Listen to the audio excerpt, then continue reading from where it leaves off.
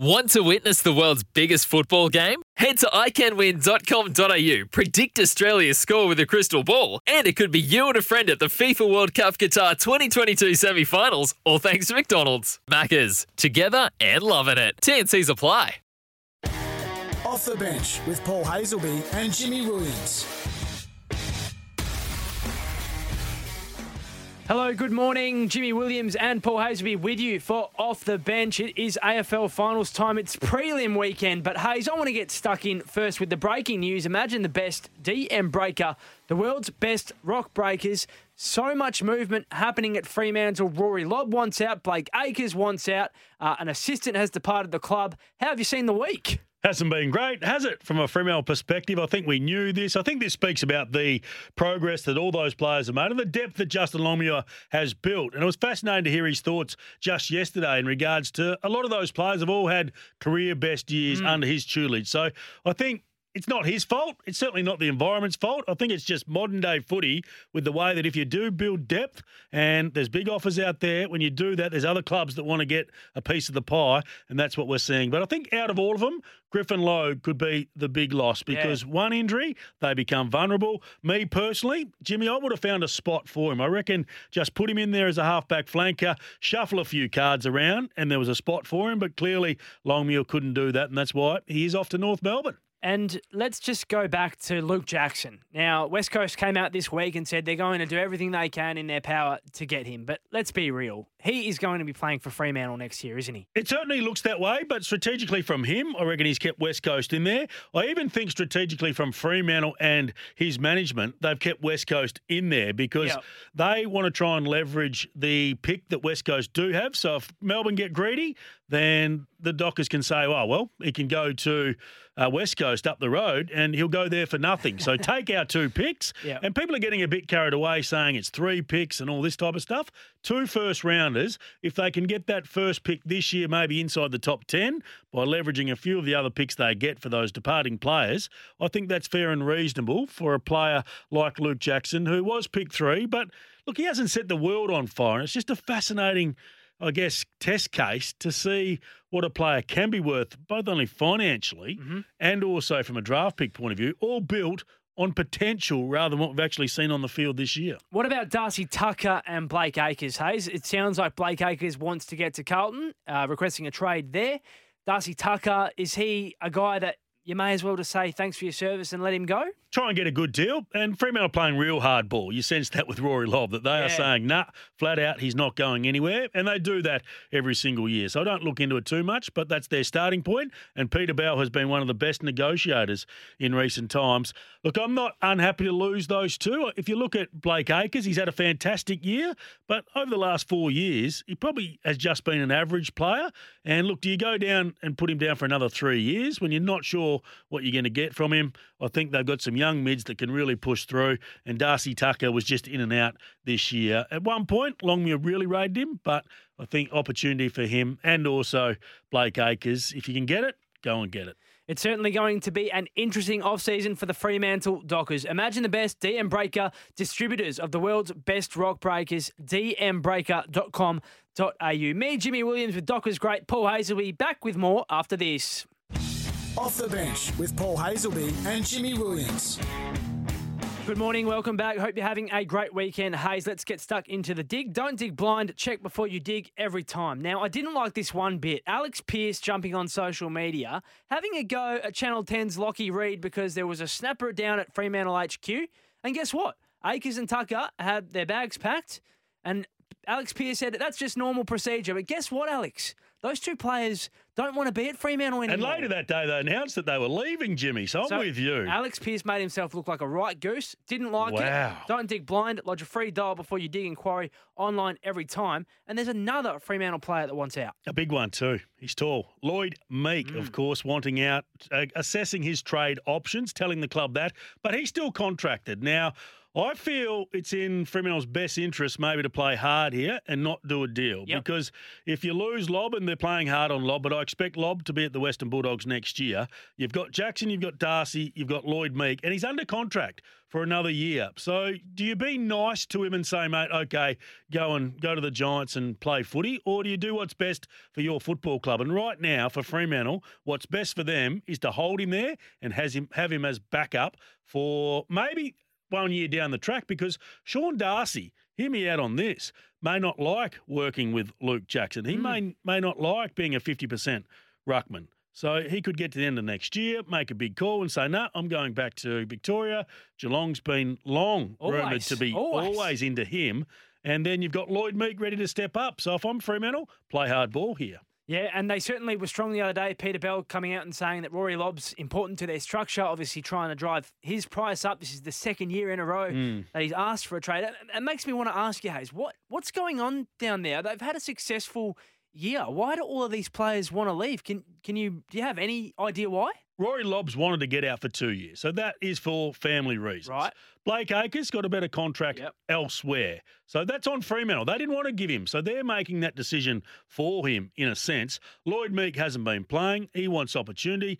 Darcy Tucker wants opportunity. They're all understandable. There's no culture problem down there. It's just what happens when you have so many players that are actually on the outer trying to get into the AFL system. And the other thing I love about it is Fremantle aren't curtailing to management that are coming out and saying, oh, we want more offers, we want big money, the media speculation. They're offering their best deal of what they think that player is worth, and they're holding tight. I reckon in years gone by, they panic and they go, oh, let's give Griffin Loga a 6-year deal. Let's give Blake Acres a 4-year deal. It doesn't help. It hasn't helped. This is a different Fremantle. Times are certainly changing, and I can't believe we didn't even get to this. What did you make of the West Coast commentary around their statement about Willie Rioli wanting to get a trade into Port Adelaide? Junior Rioli, yeah, look, that was aggressive, wasn't it? But it's all theatre. It's changing. All acting from everybody. At the end of the day, they will come out on top. And I reckon deep down they know that, but they're just playing the hard ball. They want the best offer they can from Port Adelaide. And there's been a brother that's been thrown up, a twin brother, of course, Martin Frederick, whose brother Michael is very fast and he plays for Fremantle. He's not leaving, but we could have two in the Western Derby, and I don't mind that from West Coast because speed hasn't been their friend lately. It would make the Western Derby very interesting. We might see a couple of gritties out there after a couple of goals, Hayes. But there is some massive games of WAFL coming up this weekend. It is finals time. Claremont fighting to survive against Peel Thunder tomorrow, and later today, the winner of West Perth and East Fremantle are through to the grand final. Never seen you so nervous. I'm not nervous. Why would you I be nervous? Really nervous. The Sharks are coming my team up against your team. Why would I be nervous, Hayes? Because they're going to go down. I don't think so. Straight sets. Imagine that. I don't think so. It's wishful thinking, I think, from you, great man. Ash Prescott, the Claremont coach, coming up next. And after that, hear from East Freo star Jared Jansen ahead of their clash with West Perth later today. Off the Bench with Paul Hazelby and Jimmy Williams. Hello, welcome back. Hope you're having a great weekend so far. It is Waffle Finals time, and earlier this week, Hayes and Marto caught up with one of the young rising stars of the West Perth Footy Club, Mitch Pearce, ahead of what's going to be a cracking game of footy today. Winner of West Perth and East Fremantle is through to the Waffle Grand Final. Here's Hayes and Marto with Mitch Pearce. Mitch, welcome to the show. Gents, thanks for having me. Talk us through the last 4 or 5 years. Been super consistent. I think you won the best and fairest back in 2016 and now obviously into the team and playing some really good football individually. Yeah, it's been a good journey coming through the ranks at West Perth. Obviously toiled away in the twos there for a bit. Like you mentioned, managed to pick up BNF there and been good to crack into the league side recently, and hopefully we can get that ultimate success this year. How did the team handle the bye? You obviously had the week off, and if you win this one, you get another one. It's not an ideal scenario, but what did the coach have you do with that week off? Yeah, good to cash in on the week off this time of year. Obviously, some of the bodies are getting sore, but to freshen up and hit the track hard this week was good. And just excited to get into the weekend now after freshening up. What about on the Saturday? Did you have a real big hit out over the weekend to try and mimic playing a normal game? Yeah, basically, mate. I think we had a bye later in the year there, and we went pretty hard. So they wanted to not go to that extreme this week on this occasion. And I think we did a fair bit of running on the the Thursday, and then on Saturday we're hitting a few bodies. So it's pretty similar to a normal game week, but just against each other. I know it's a long way away, and the West Perth boys don't like going down the Fremantle to Shark Park just to check out the game. But did any of the players go and see the Sharks take on Claremont? Because if you did, you probably would have driven back a little bit frightened with the way they played. Yeah, myself and a few boys went down, and the whole coaching crew, and Shark Park, they play pretty well there, the Sharks. So impressive performance from them. Obviously, we've struggled a little bit against Claremont in recent times for them to touch them up.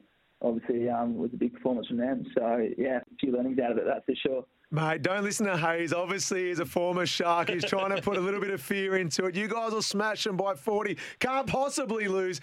But what are you expecting for them, and what are some of the keys to the game? No, I appreciate that from you, Marto. Yeah. Keys to the game, I think, is just playing our way, like sticking the process. Obviously, pretty cliche, but I feel like we can grind them down. They like to got a bit of that run and gun style, which we saw against Claremont and got the overlap. So we can just go head-to-head with them and beat them in the grind. I reckon that's what will get them. Mate, are you a West Perth boy, given that you live up that way? West Perth, yeah, mate. I've been up there. So, yeah, northern suburbs. So, just came through the ranks there and, been there my whole career, basically. We catch up on a regular basis. There's a couple of boys in the northern suburbs. Hey, I did want to ask, who are you likely to go head-to-head with? Could it be Kyle Baskerville? Yeah, he'd probably be the type, I reckon. They've got a few quality mids through there, like, Baskerville as well as Lester Smith. So I think, and Murdoch. So, just going to be, between us mids taking care of those, I guess. Tell us a bit more about Tyler Keitel's year, of course. He got to spend some time at both AFL clubs briefly throughout the pre-season. Didn't get an opportunity with either of them. But he's had a slightly different role this year, hasn't he? Can you tell us more about his season? Yeah, Big TK. He probably feels like he's been playing this season for 12 months now because he had those stints at the AFL clubs like you mentioned. And, sort of felt for him because after doing those stints, he just came straight back in. It was like he'd done on pre-season times two. So he's taken on a bit of a shared role, I'd say. Like in the past, we've definitely relied on him more heavily. But we've got Anton Hamp up there now, which is another target for us to go through. And then sort of like a balanced setup up there in the forward line, so we don't have to rely on him as heavily. But, the big fella is obviously a tough matchup for any opposition defender there. Obviously, we get Juppy. Which is always a good battle, so I reckon that'll be pretty telling today. Mitch Pearce there from the West Perth Footy Club, winner of the Sharks and Falcons today up at Joondalup, is through to the Waffle Grand Final at Leederville Oval on the first weekend in October.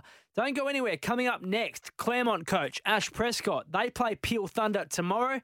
The winner keeps their season alive. Off the bench with Paul Hazelby and Jimmy Williams.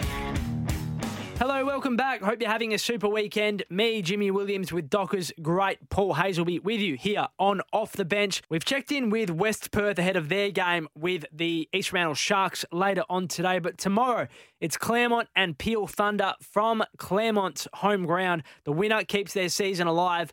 And the loser, sadly, it is season over. Earlier this week, Claremont coach Ash Prescott spoke with Hayes and Marto about how his Tigers can bounce back from a disappointing loss to East Fremantle last week. Not a great start in the finals. East Fremantle, too quick through the midfield. I was down there for the first half, and your mid's well beaten on the day. No, that was smashed, Hayes. It's won and lost there, and you're dead right. Whether that was sort of in around the first possession from stoppages and then on the outside, they gave us a good lesson, which was disappointing because it's an area of our game that's been pretty solid all year. A bit of soul searching and a bit to work through there. What do you do, Prezza, in that scenario when you do get smashed? Do you rearrange things, or you just go back to what's got you in that position and just be better at executing it? So I think it's look, on the day, Hayes, we felt we had to make some adjustments. So we did that. We got a little bit of a bounce in the third quarter. We're getting a little bit of speed inside, and I thought they started to get to work a little bit. Look, it's going back to the basics. I think our ability just to execute the fundamentals, even from the start of the game, with handballing under pressure when we were out, trying to be too cute. Ultimately, I think that gave East Fremantle a real kicking a couple of goals. So, they really put us on the back foot. But, I think it's all about the fundamentals and getting the basics right. You lost Stephen Miller, a sore knee. How bad is that for him? Yeah, not too sure yet. He's got a bit of swelling in it, so that sort of halted his ability to get a scan. So they're waiting for that to reduce. But talking to the doctor, and just from experience, in that case, it might indicate that there's some other things other than an ACL, because that was what they initially feared. So might be a fracture under his kneecap or something like that. So, I think in the next couple of days we'll know.